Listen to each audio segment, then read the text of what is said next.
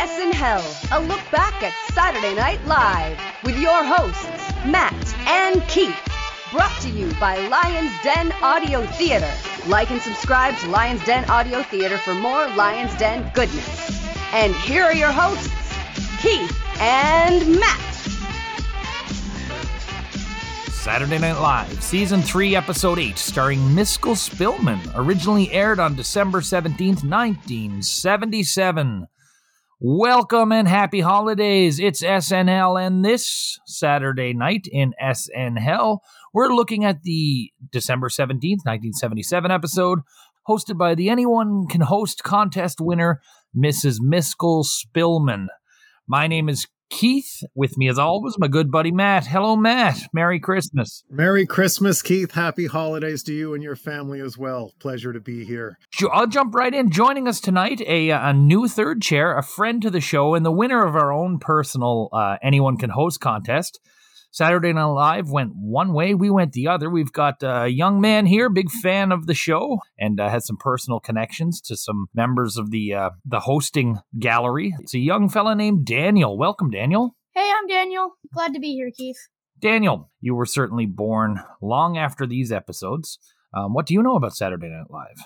I think I just like Saturday Night Live in the fact that I just really like old humor for some weird reason, but originally my father introduced me to Saturday Night Live, and ever since I've been watching it. Very good. Do you have a favorite performer? Either John Belushi or Dan Aykroyd. I think they can be very versatile, but they can also be very bad at sometimes, so... All right, cool. Now, both you fellas, of course, Matt, we covered it 2 weeks back. Daniel, I know you heard the episode. 2 weeks ago on the Buck Henry episode, we had the 5 finalists of this contest.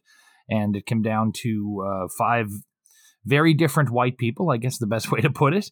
Miskell Spillman won. Are you surprised, Matt? I guess not really, because, she gets that sweet old lady vote, which I'm sure was all the rage. And, and nobody else, I voted for the co-ed, but yeah. I know there were some votes in other directions.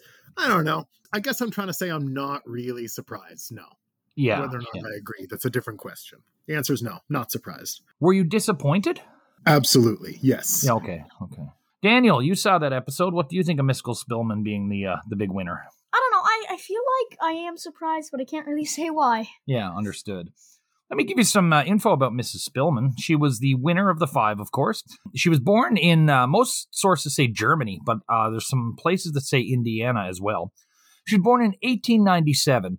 At the time of the contest and her hosting, she was living in New Orleans, Louisiana.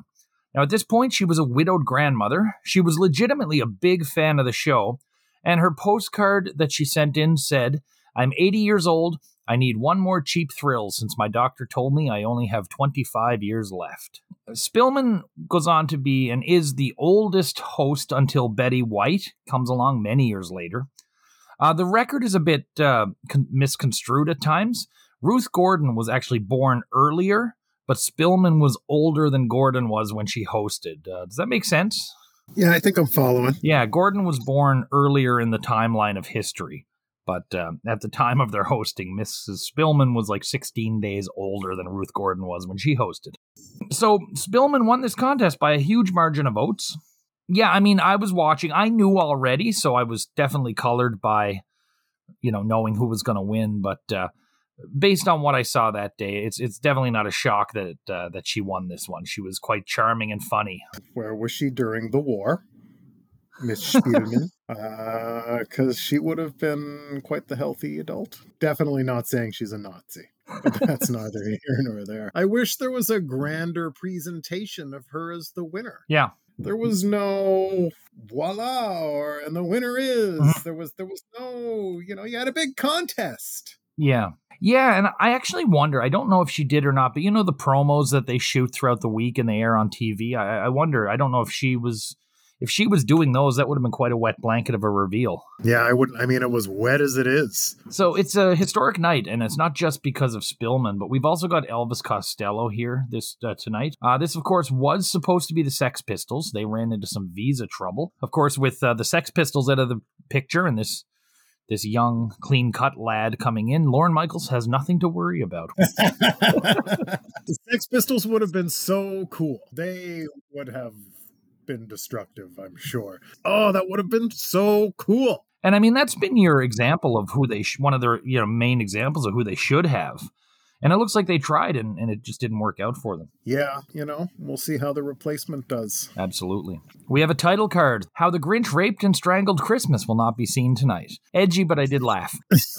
No, I laughed, yes. I liked it. Was funnier than the last one. Maybe not as funny as the first one. So we start with Belushi and Lorraine at the lockers, and they're talking about this week's host. Belushi worries that Spillman is going to forget her lines, but Lorraine says you should be as together as Mrs. Spillman is when you're 80 years old, to which Belushi spawns, don't worry, I'll be dead by 30. Yikes. Fuck. Buck Henry comes in and says that Mrs. Spillman's in her dressing room, lying down on the floor, staring at a bowl of fruit and blaring loud music. Belushi says he was just in there, gave her a few tips to relax, and then gave her a joint. Buck and Lorraine are mad. Buck says to John that Belushi joints are so strong that they'd overwhelm even an experienced drug user like himself. Belushi says Buck has less than a minute because they are live from New York. So Belushi gets the live from New York this time around. Cold open, I really enjoyed this. I thought it laid things out really well. Now, Matt, your point, it could have been a much bigger to do, but for what they gave us, I really enjoyed this. Yeah, sure. I liked it too. I still feel like you have such an obvious idea for the cold open, but I guess they probably had to advertise slightly in advance, kind of like you said before. I don't know. Did they have to? Where's it going to leak? They don't have the internet. Yeah. I don't know. It seems like it could have been a slam dunk. What we got is fine. It's fine. It was short, sweet, to the point, and Buck had the line of it, obviously. I don't get it. I think this is okay. Not the best cold open I've ever seen, but it was funny at some points. Not much to say here, except that I found it was pretty funny that it went from Miskell Spillman looking at fruit bowls to Belushi giving her smokes. Yeah. We then go to the monologue. Spillman comes out carrying a bowl of fruit. She's accompanied by Buck Henry. Now, he does most of the talking here, and he occasionally tries to relieve Mrs. Spillman of the fruit bowl, but she turns away and won't let him take it. Buck notes that she did win by about 15,000 votes. Now, she's talking as if she's completely stoned, but is appreciative of Belushi visiting her in the dressing room. And she ends with kind of a bit about how much of a fun week she's had. She alludes to the dope and ends her thing by saying the colors, wow. A few things about this one. Firstly, it's great that Buck Henry's there with her to walk her through a bit. And they'll do this throughout. They kind of have different people in different sketches kind of being her minder. Second, the drugged Belushi stuff makes me... It's funny that he got an 80-year-old woman stoned in the storyline. But it also gives them a sort of an out to, if Mrs. Spillman's performance is awkward, as it gets a few times throughout. The other thing, too, is I think chronologically, this was before the times whenever you see an old person in a movie or a TV show, you're like, oh, when are they going to curse or when are they going to start rapping? This is when old people were still old. So I can imagine this was really, really funny at the time. I got a good kick out of it, and I thought they couldn't have used Mrs. Spillman any better at this point. Yeah, I felt that this monologue was pretty funny. Buck was pretty funny in the fact that he was just trying to reach the fruit bowl during the whole monologue, but Miskell was just, not giving in at all. I really liked when Miskell was like, wow, the colors! And I found that pretty funny, even though I shouldn't get the joke. I'm not with you guys. I thought this was pretty rough. It was, for she's out there. I get it. She's not, it's an old lady. She's not an actor. She's not a comedian. It's literally, let's prove it. Anyone can host. Even grandma. But can anyone host? I think they immediately have shown us the answer is no. They've sent her with backup and they've given her a scant few lines.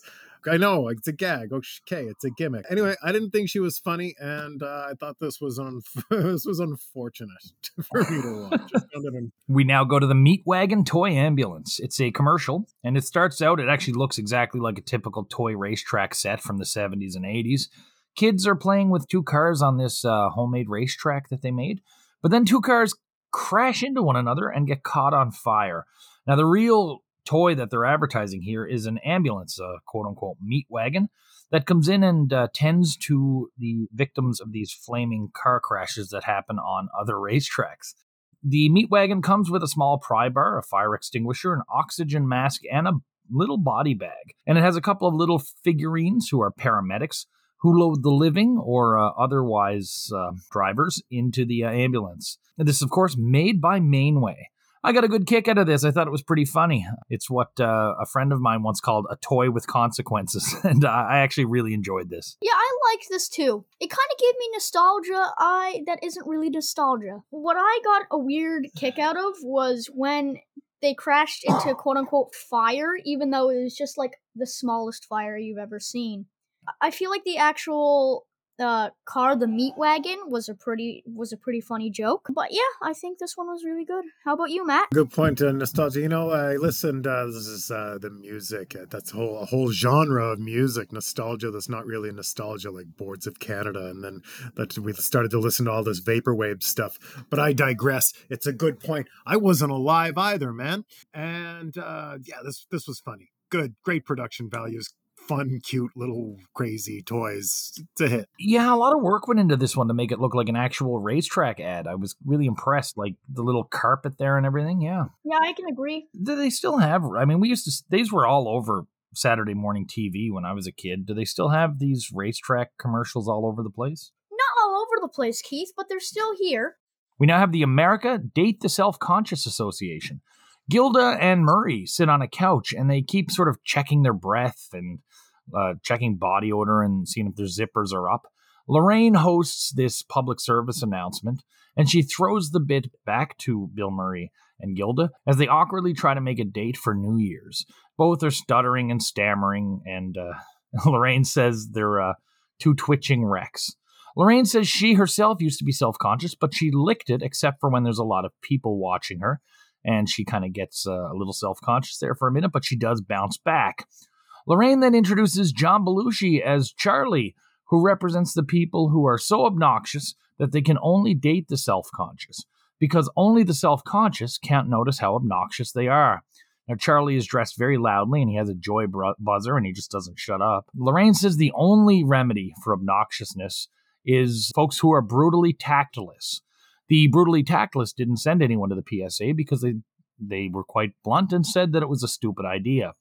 Dan then appears as a member of the extremely stupid people when he tells the audience to take him out for New Year's today. A lot of good characterizations in this. It wasn't out of the park, but I did laugh quite a bit at this. I thought Lorraine was fantastic. I found the buzzer on his hand. I forget what it's called. I think it was pretty funny in the fact that he was just like, he was go, meh, and then go, ha, ha, ha, ha, ha. Well, I was really looking forward to this. Kate, when it started, I thought Bill and Gilda were so good.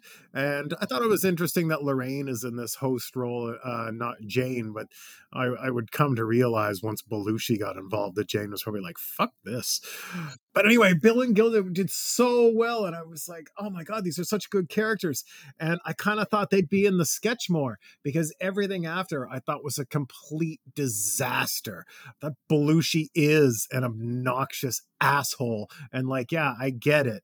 You're an obnoxious asshole. Like, probably this was his easiest role ever, probably. Dan doing the stupid guy with like the mentally handicapped voice. There, you could not do that today. That was pretty like, no, you can't say somebody is stupid and then do the hard R voice. Nope. So I really liked it for like a minute when Bill and Gilda were doing those cool characters, and I thought everything else was really awful. Well, as the season goes on, we're going to see a lot more awkwardness from Bill and Gilda, but yeah, I should have mentioned too, they were great as well, not just Lorraine. But yeah, it started strong. I think you're right, Matt, and it kind of dipped a little. We now have a Chiron. This woman is a runaway elf. We now go to Gift of the Magi. So Jane intros it. She's sitting in front of a tree at home base with Miskell Spillman with her. Miskell says Gift of the Magi is one of her favorites. It's the old O. Henry short story where there's a husband and a wife, and he's not working and out of money. She has beautiful, luxurious hair. She's dying, and they both sell things very important to get money to give gifts to each other. In this case, Jane is narrating the story, as it's performed by Gilda and John, who are playing Helen and Robert. Lorraine and Dan are in there as well as a doctor and nurse. So they do a bit of the story. They flip back to Jane and Spillman, where Jane goes on with the narration, and Spillman makes little quips about the story. This one, though, it ends with Belushi choking Gilda in the bed. There was some funny bits in this. I thought Jane was excellent. Gilda and Belushi, I thought, did good performances, but again, it ends with Belushi beating up Gilda, and Spillman's random little quips made me laugh as well. But this was, I enjoyed this. It was definitely not knocking it out of the park for me, though. Yeah, but they had fun with it. I didn't really like this one. It just dragged on too much for me. Miskell did way better than I thought she would in this one. It looked like she was on the urge to cry. I didn't really like the weird turn of violence at the end. It was just totally uncalled for and wasn't really necessary, to be honest. I get what they were going for, but again, this is, in my opinion, a disaster. You have Jane out there carrying this little old lady and trying to keep her on track. And she, little old lady got some bad timing, Miss Spillman, and she needed to be carried. Not anyone can host. Yeah, do your cute little story with John and Gilda. And this is not the first time we've seen John Belushi pretend to beat up a woman on this show. Come on. So we go to a Chiron. This woman is very famous somewhere. We now go to Elvis Costello. London-born, hot up and coming, kind of transcends some genres as well. But I don't know. I kind of think he sits right on that line between new wave and punk. What I really like about Elvis Costello, I'm not a huge fan, but over the years, having heard a lot of his work, always love his lyrics. Tonight he does Watching the Detectives. It was released as a single. It didn't get on a full album till a few years afterwards. Came out as a single in October of 77 in the UK, November in 77 in the US. Really, this was his first single, and this was the song that kind of brought him to the consciousness of the world. I enjoyed this song very much. I enjoyed the performance. This was great, but I think what I have to say is far less important. I'm interested to hear what you guys think. Matthew, first off, this is much closer to what you've been asking for. Let's address, of course, I was into the idea that the Sex Pistols were going to be here. And until you broke my heart during the credits of our last episode, I thought they were going to be. I didn't know they didn't show up. But of course, I knew about this Elvis Costello appearance. This is a great replacement. You're right. It's a little new wave. It's a little punk. This is a hot sound. The Police are kind of playing with this reggae sound around this time too. Mm-hmm. This is a hot young act. I dig the song. Daniel, you don't have much experience listening to Elvis Costello or even maybe this type of music from the time. What did you think of this one? I really liked Elvis Costello. I really liked the song that he did, Watching the Detectives. I feel like it was deserved for him to be, this is the song for him to be on the spotlight. I also really like in the background, I really like the garage band vibe that this background gave off. I really liked this. Good call on that background vibe. Sorry, I didn't mean to talk over you there. I'm just saying that Daniel, as I'm sure a fan of this show and our show, of course, so many musical acts have been sad married dad on a Saturday night vibe. Just miserable, man. This is a shot in the arm that it needed. It's got that hot garage band vibe. It's not pretentious in any way. Well, Dana, actually, that brings up a good point. I know you've watched a lot of episodes from the period. You've heard some of our episodes. Did Elvis Costello stand out for you as an interesting actor compared to some of the other ones that you've seen? Yeah, it's definitely somebody I would want to listen to more. Nice. Weekend update. Teaser. We have Betty Ford with a man dressed as a cat. I don't know if it would have been from the cast of Cats. Jane reports the man as Gerald Ford. Ms. Magazine. The cover of Ms. Magazine for that month has a pregnant Jimmy Carter. Carter says he hasn't been pregnant since Amy was born 10 years before. Jane has a phone line to the White House. They patch her into a meeting between Menachem Begin and Jimmy Carter. Carter gushes over how great Dan Aykroyd is and asks for tickets to the show. Jane asks for an update on Carter's talks with Begin, but Carter says Begin can't speak because he's indisposed, implying that he went to the bathroom. The camera pulls out to The camera pulls out to reveal that it was Dan all along voicing Jimmy Carter. Garrett Morris gives a point of view about white oppression and how proud he is of the strides black people have made. He feels, however, that black people are being wronged because of another injustice that occurred on the basketball court, where a black player was accused of hitting a white player. And they show a clip from a Lakers Houston Rockets game, I believe, where black player Kermit Washington punches out Rudy Tomjanovich. Garrett says the version is very deceiving, so he re-shows it again in slow-mo, and then realizes it actually was a wild attack, and says, "What are you going to do about it, jive crackers?" Bill reviews The Miracle on 34th Street. He condemns it for not taking a firm stance on the existence of Santa Claus. He says that Fox, 20th Century Fox, copped out on their responsibility to give a direct opinion. He then checks a book to see if Fox actually was the ones that made the movie, and he mentions that the book was a gift from Santa Claus. He talks about having stayed up late many times to see Santa, but he keeps falling asleep, and he starts to do a prayer blessing his family and the reindeer as he slowly falls asleep. The NBC Dancing N comes out covered in tinsel. It says, if you want to hear the top story, let me out of here. They pull off the box costume, and it's Emily Latella. She calls Dan Aykroyd Mr. Adnoid. She says the news is great, but it's missing one thing, me. Jane explains why she's no longer part of Weekend Update, and Dan pleads with Jane to give her one more chance.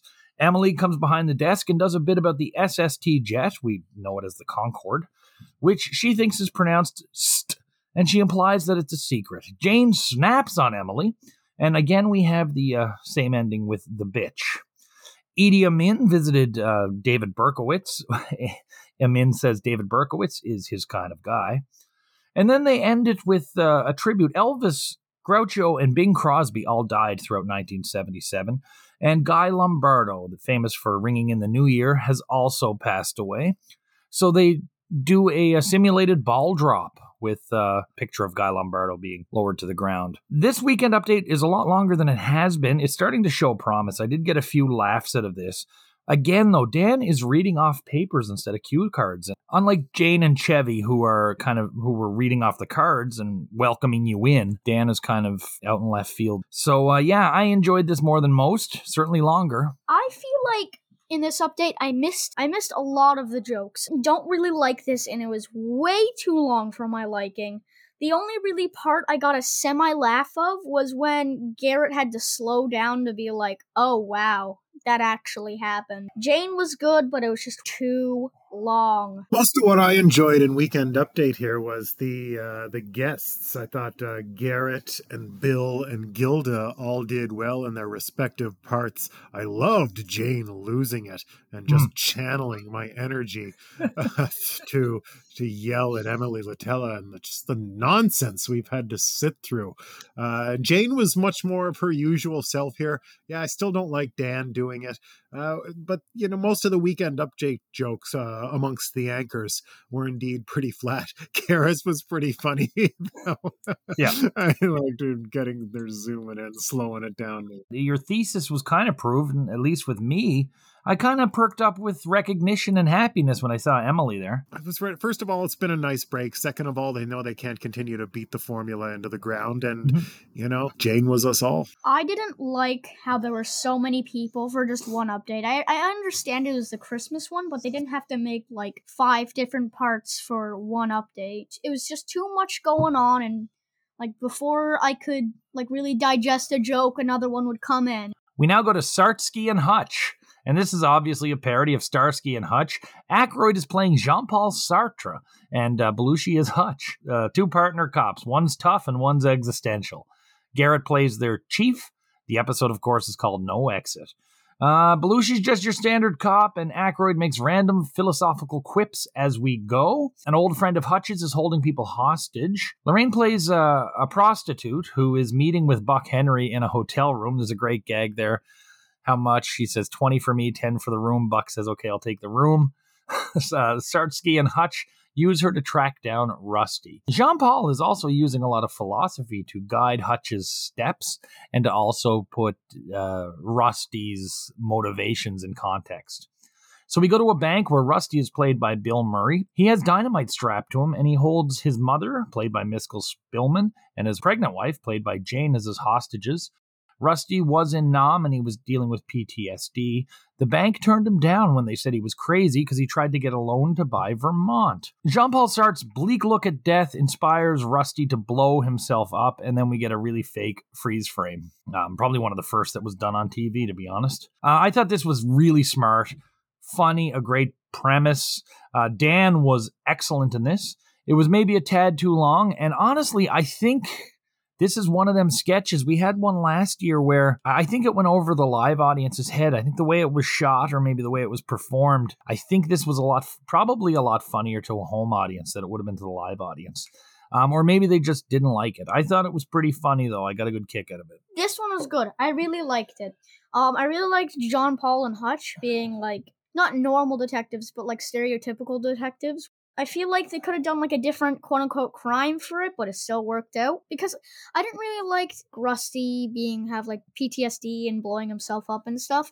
Understood. I feel like that they could have touched on something a little bit less serious. Understood, Dan. That's a point, I hadn't thought of that. Very lofty premise. Dan was great. I did think it was too long, and I really think, sometimes you get it, you can say, oh, that was a little too long. I think it harmed this a little more than maybe something going too long would have. Because, Dan was great. It was just, I don't know, they did the joke like one or two too many times.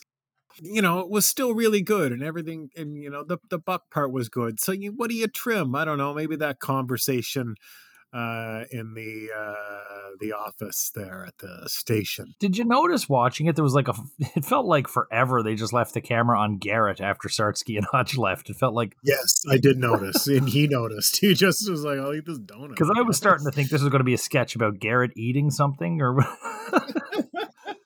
And Dan, you haven't gone to college yet, of course. When you get to college, Matt, I don't know if you'll back this statement up. Within your first 3 weeks of college, you will run into someone who is obsessed with Jean-Paul Sartre. Yeah, and I love that they call him JP. JP, yeah. Oh, JP. And there's no conflict. Everyone just accepted that he was there, which I think is what threw me off as being funny. It's like, you have this high-speaking Frenchman with a bleak outlook on life, and he's a cop, and everyone just seems to be cool with that, right? He's a seasoned professional, and he totally belongs there. He's part of the team. Nobody even raises an eyebrow. They play it very straight. It's very well done. We now go to Franken and Davis, and we get to see Al Franken's parents. They're in town, Joe and Phoebe Franken. Al wants to bring them up on stage to pay a tribute to them. So he brings them out on stage and he sings a generic honor song to them, thanking them for just being wonderful parents and all they've done for him.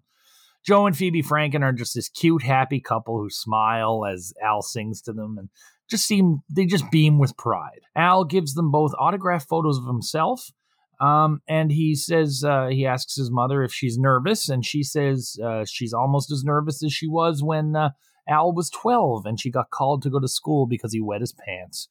Al completely snaps and gets really angry at her for mentioning it. Joe gets mad at him for hollering at his mother. This descends into a huge family squabble. Tom tries to defuse the situation and Al snaps at him. Al then kicks his parents off stage and literally throws a kick when they're behind the curtain. Then they cut to the title card and come back to Al and Tom with big smiles saying goodnight, everybody. I really enjoyed this, and I mean, Al Franken's parents are not performers, and I thought they were absolutely excellent. I did not. It's like basically the same thing with the random act of violence with Robert and Helen. I just think that, like, I don't really like shows that are just gonna be like super happy and cheery and then just instantly go to anger and cursing and stuff like that. Although cursing didn't happen in this one. Not the best Franken and Davis I've seen. I just thought it was dumb. Yeah, fine, you get your parents on the show. And yeah, they did fine. I mean, it was semi-funny when he was attacking the curtain, but I mean, I just thought it was stupid.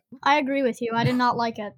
Random violence, like a dumb song. Totally agree with Matt here. We now go to E. Buzz Miller's Art Classics. So this is Aykroyd returning as E. Buzz, but it's the debut of Christy Christina, played by Lorraine. So they're hosting a show where they talk about art. They start with Titian's Venus of Urbino, Dan refers to as a really nice painting of a broad on a couch. He enlarged and blew up a naked woman so he could point out one of the breasts. Then there's a French painting called Love Disarmed with a little naked cherub crawling up an angel. Dan says the French start early and this little guy knows what he's doing and looks like quite the operator. They then go to Manet's Déjeuner sur l'Arbre, which has two fellas in the woods having dinner with a naked woman. Dan says, bon appetit, boys. And then he does a different one. I don't know. He doesn't identify it. It's a set of breaths on a gown, and they imply that it's falsies. This had me in stitches. I'm laughing at him, laughing at art. I mean, there's so much you can say about art, and he's just drawn right to the nudity. Both Dan and Lorraine were fantastic in this. We know people like Buzz Miller.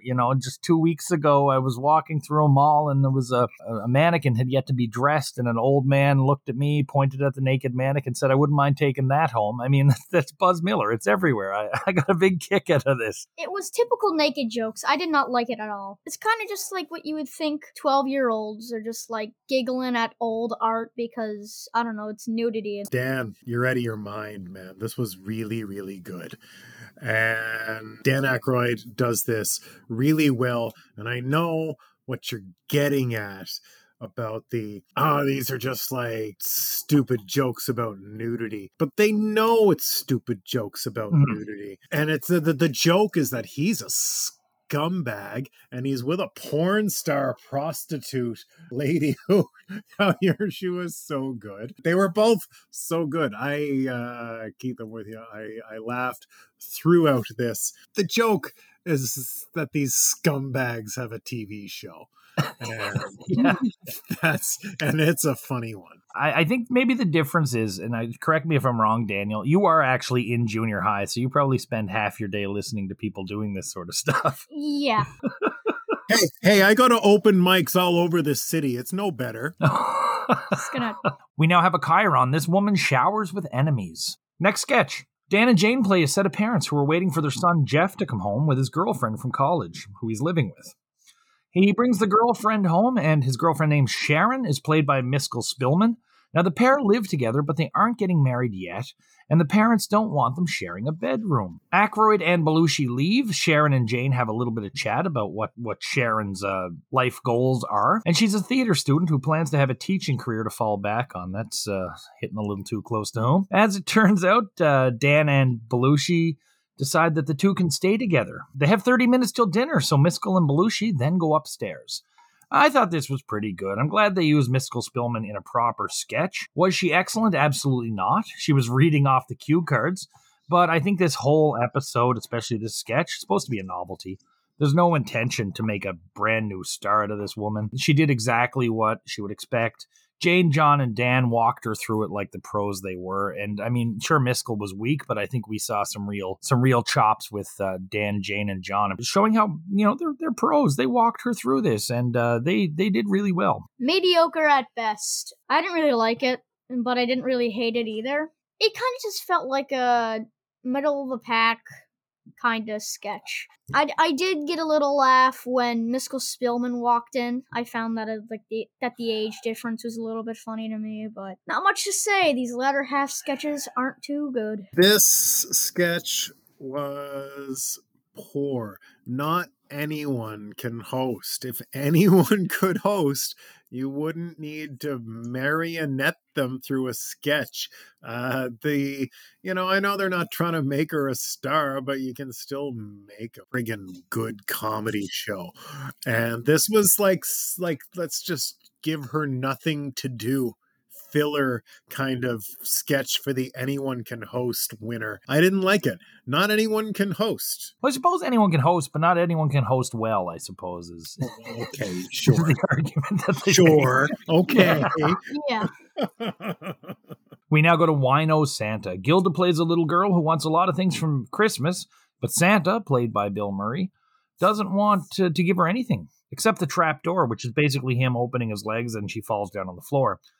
Gilda finds that this Santa has been hiding booze. It's more of that. He gives the trapdoor. Okay, this is just your typical mean Santa sketch. Probably not as played out back then as it is now, But I even know that this is an old bit that they'd done before. We actually saw a drunk Santa the previous year with Belushi. And I think the Wino Santa actually goes back to either Second City or National Lampoon. But this is not the first time that these folks have done this. This was nothing to me. It's another mediocre sketch. Not too good, not too bad. It's okay. I thought it was pretty bad. Pretty bad to me. Okay, I get it. Gilda plays a good kid.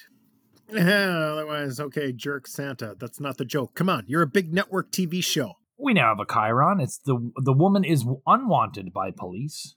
We now go to Mr. Mike's Coral Cafe, and it's the return of Michael O'Donoghue as Mr. Mike. Mr. Mike runs a seedy little bar. Lorraine comes in saying she needs Elise Love bedtime tales. He says she'll get one if she sings the aria from Madame Butterfly. She doesn't want to sing it, but Mr. Mike says it's the only way she'll get a story. He then gets Cheryl Hardwick, who's on the piano, to play the song, and Lorraine sings along while Mr. Mike makes a drink called a soiled kimono. The recipe scrolls up on the screen, followed by the story of the drink.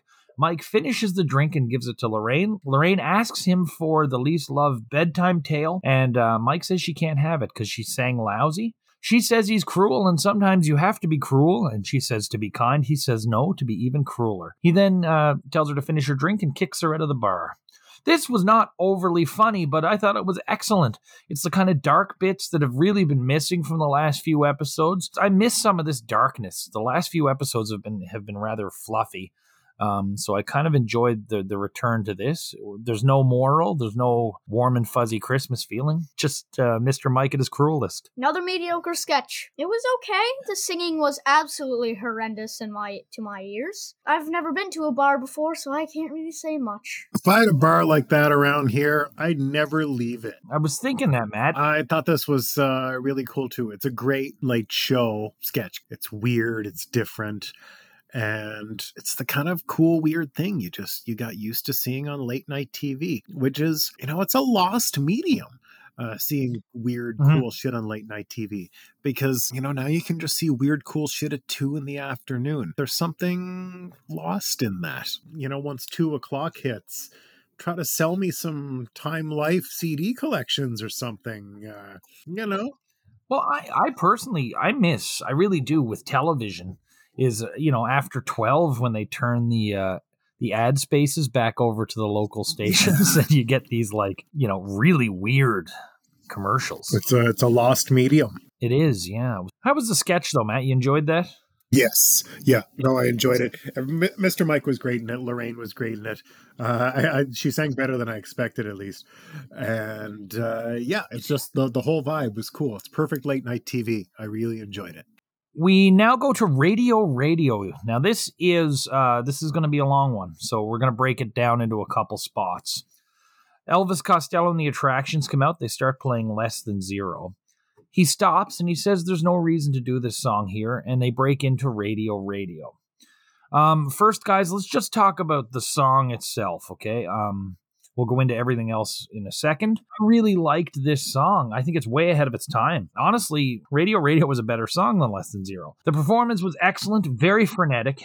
Thought it was fantastic. The music was amazing. I just don't really know what is so important about this. Apparently it is important, but I have no idea why. But I did like it.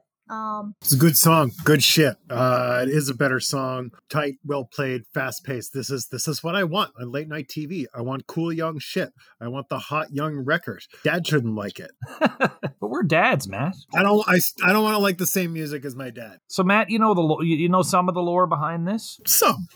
But do go on. So this song, the change in song, going in and starting with Less Than Zero, flipping to Radio did get Elvis Costello, quote unquote, banned for 12 years from being on the show. There's a lot to unpack here. What's generally put out there is that Elvis Costello played a song that was critical of media, and in turn, he was kicked off Saturday Night Live for over a decade. Why the switch, first off? The record company wanted him to play Less Than Zero, which was due to be a single from the album. Costello said that he played the song at a few spots in the United States and people just didn't seem to get it. He chose to do radio. It's a more upbeat and was getting a better reaction from the audience and certainly more US friendly and more universal in his message. The song is critical of broadcasting and media, which is where the story gets convoluted. So there's two things about this whole thing that are pretty much undisputed. Costello switched songs without telling anyone, and the record company was not pleased. Lorne Michaels was pissed.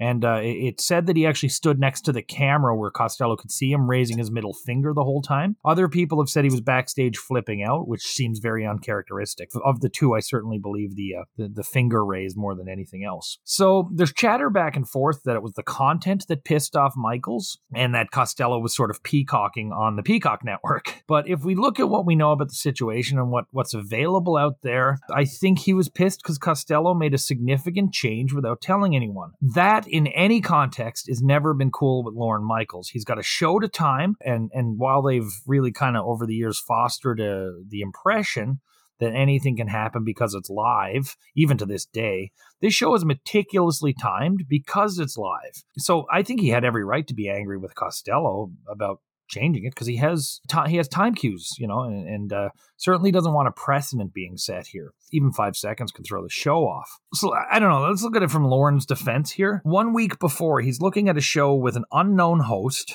who's never performed and the Sex Pistols. Sex Pistols back out, and suddenly we have, Elvis Costello. Chances of the show running off the rails with the Sex Pistols and an untrained, unexperienced host are extremely high.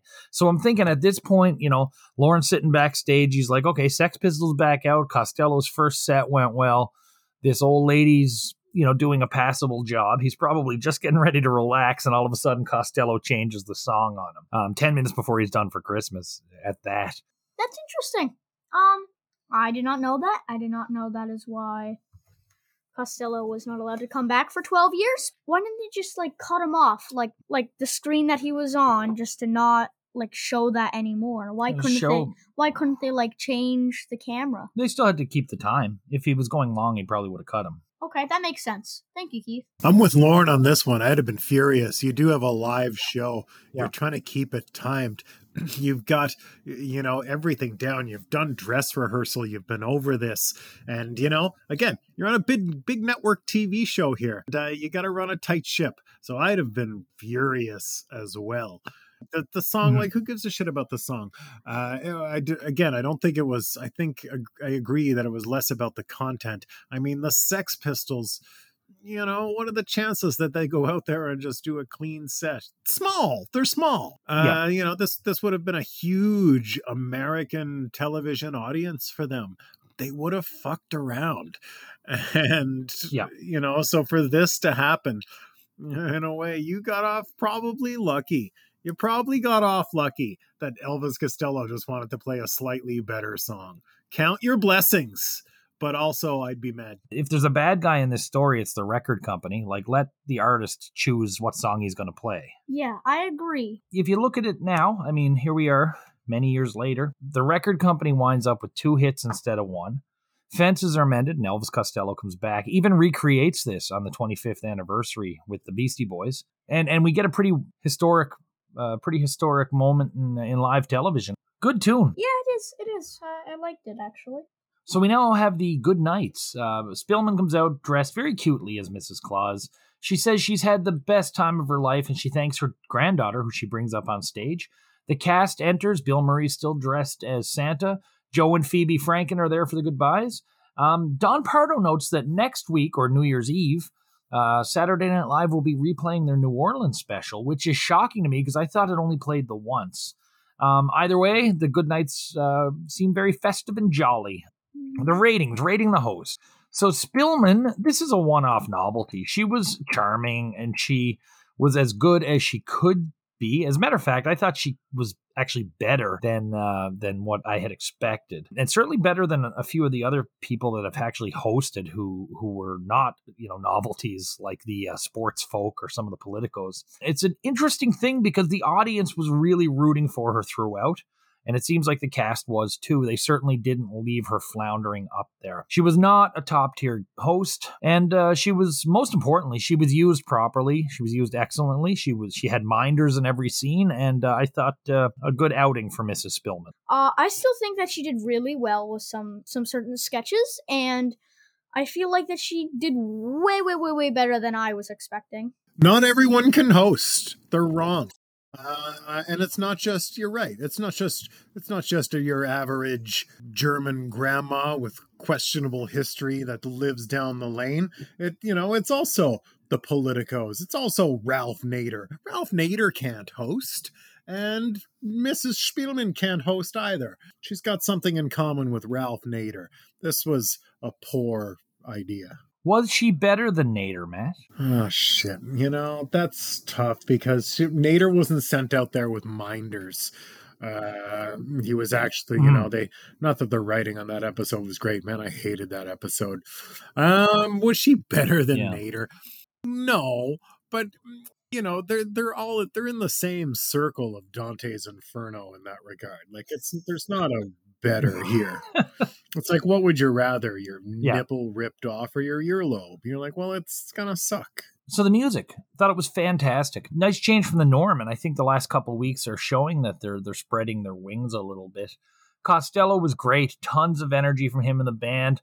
His songs have meaning, and this is a good precursor to where the music will eventually go for a time before they pull it back, and then it goes back again. The music will be up and down all over. Even without the controversy, I think this would have been a historic night anyway musically. It still would be, for me, I think, one of the more memorable performances of the early years. Yeah, I agree with you. Like I said, I really liked the background of the, band garage vibe. Elvis Costello is amazing. I've listened to a couple of his songs before. Really, really, really good tonight. Really saved some bad parts of the episode. You're right, Keith. This was going to be an event either way. I'm still, I can't help but wonder what could have been. What we got is cool. We got two really good songs, something that we get to remember forever.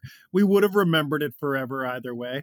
But what do I know? Maybe the Sex Pistols show up drunk pieces of shit and just slouch their way through their songs and do nothing. That would have been a pretty big middle finger itself.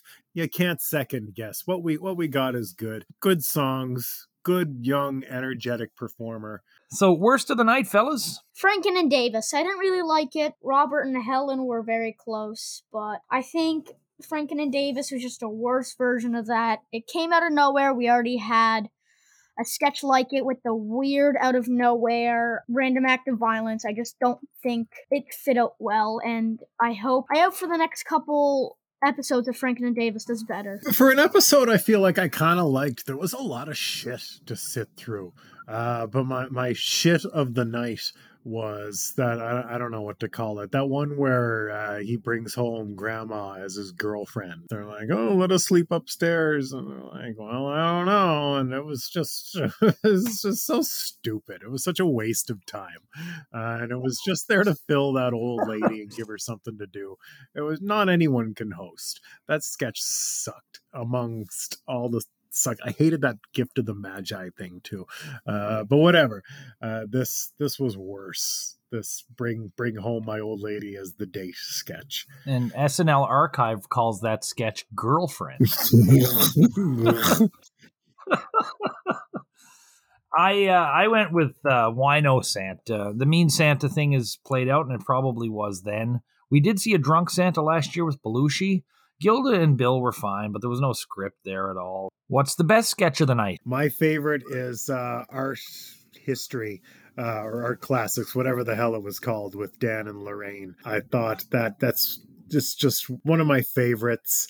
They were both so good. The sleaze factor was at the top. Didion.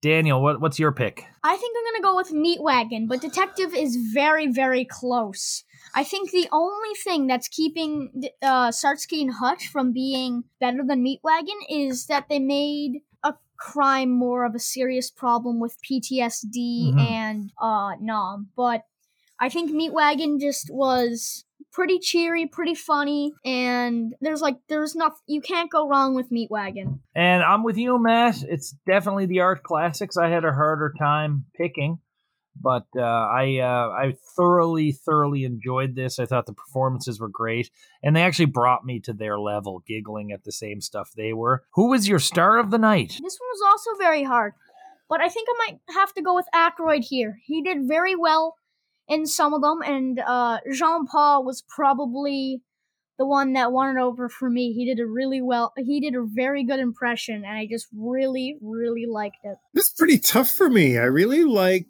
a lot from a lot of people tonight, from the not ready for primetime players.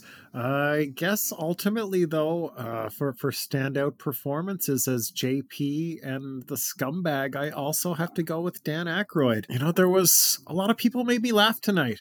Gosh, those 2 sketches, he really nailed it. This was a hard one, and it was between Dan and Lorraine for me. Yeah, that was my other one too. For me. Yeah, see, I went with Lorraine, and she was all over the show, and she was very different this time. It's a great evening for her, and it was a good evening for Dan as well, don't get me wrong, but we got to see a lot of the versatility from Lorraine. Haven't seen much of this year, so I went with her. I thought she was absolutely fantastic tonight. So overall, I think this was a real cool night of TV.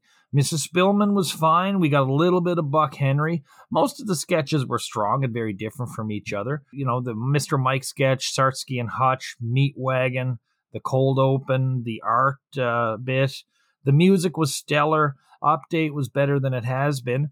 This was a really strong ensemble night, too, where everybody had their moment to shine. And it seemed almost, I don't know, based on the stylistic approaches to the sketch, it looks like even maybe the writers had a good night where everybody got featured throughout.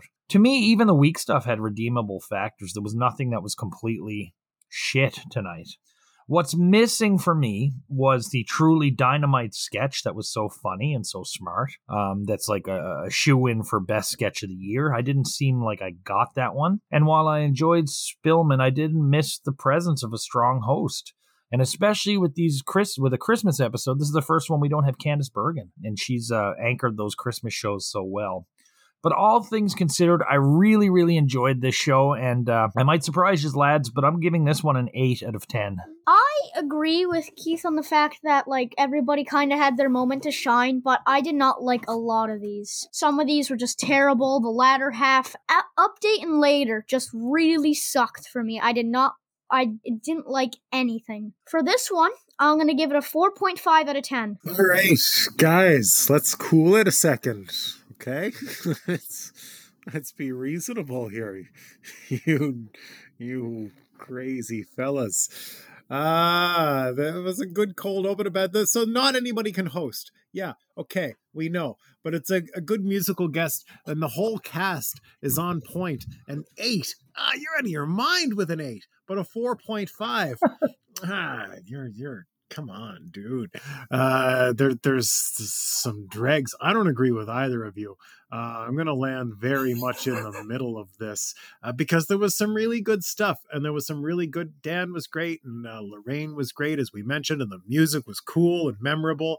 And yeah, sure, not everyone can host, but it's not great either, though, because a lot of it was lazy. But maybe that's not everybody's fault. And they really blew the reveal on the host. That was a whole thing.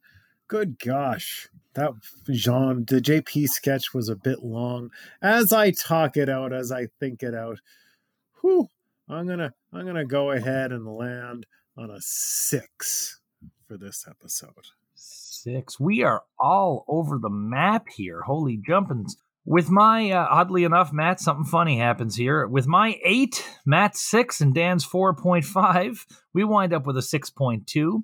The fine folks over at the IMDb gave it a 7.7, which is 1.5 higher than what we picked, landing perfectly on our old exchange rate. Wonderful. How funny is that? So I actually rated this higher than the IMDb, certainly higher than you two guys. According to the Internet Movie Database users, this finishes 4th of the 3rd season, 4th best episode, 144th of all episodes to date. I'm surprised how far across the board we actually are. With this one being a special episode, Matt, are you surprised they never did the Anyone Can Host it again? No, because not anyone can host. And I think they're like, wow, we got away with that. I think they should have done it again. I think Miskell Spillman did pretty well. Well, I'm surprised actually. It's funny that they didn't do it again. It would have been nice if they had, but I mean, this was an early gimmick that maybe logistically was more of a nightmare than what we actually saw on screen, right? Surely. And again, like I said, I bet you they feel like they got away with something. All right.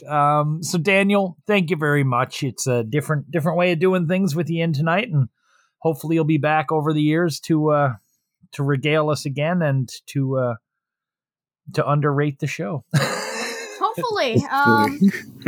It's been a pleasure being here, Matt and Keith. Well, thank you very much, Dan, and we'll see you again down the line, I hope. Yeah, I'll see you later then. Thanks, Daniel. You got to take over the show when we die. So, Matt, do you know who the host is next time? Yeah, they mentioned her in the credits. Steve Martin. Yeah, Steve Martin, along with the Nitty Gritty Dirt Band. They'll be ringing in 1978 for us. Do you want an epilogue on Miss Spillman? Is she still with us? She'd be 130. No, Miss Spillman actually passed away in 1992. She remained a devout fan of the show and actually really, really enjoyed Dana Carvey, but passed away at the age of 94. So nice long life for Miss Spillman. And oddly enough, she actually outlives Belushi and Gilda. Oh, that's depressing. But it's cute that she really liked Dana Carvey. Me too. Yeah, I think so. She probably saw a lot of her friends in the church lady, maybe. Yes. So Matt and I will be back in about a week, but until then, I'm sorry, ladies and gentlemen, there's no reason to do this song here in SNL.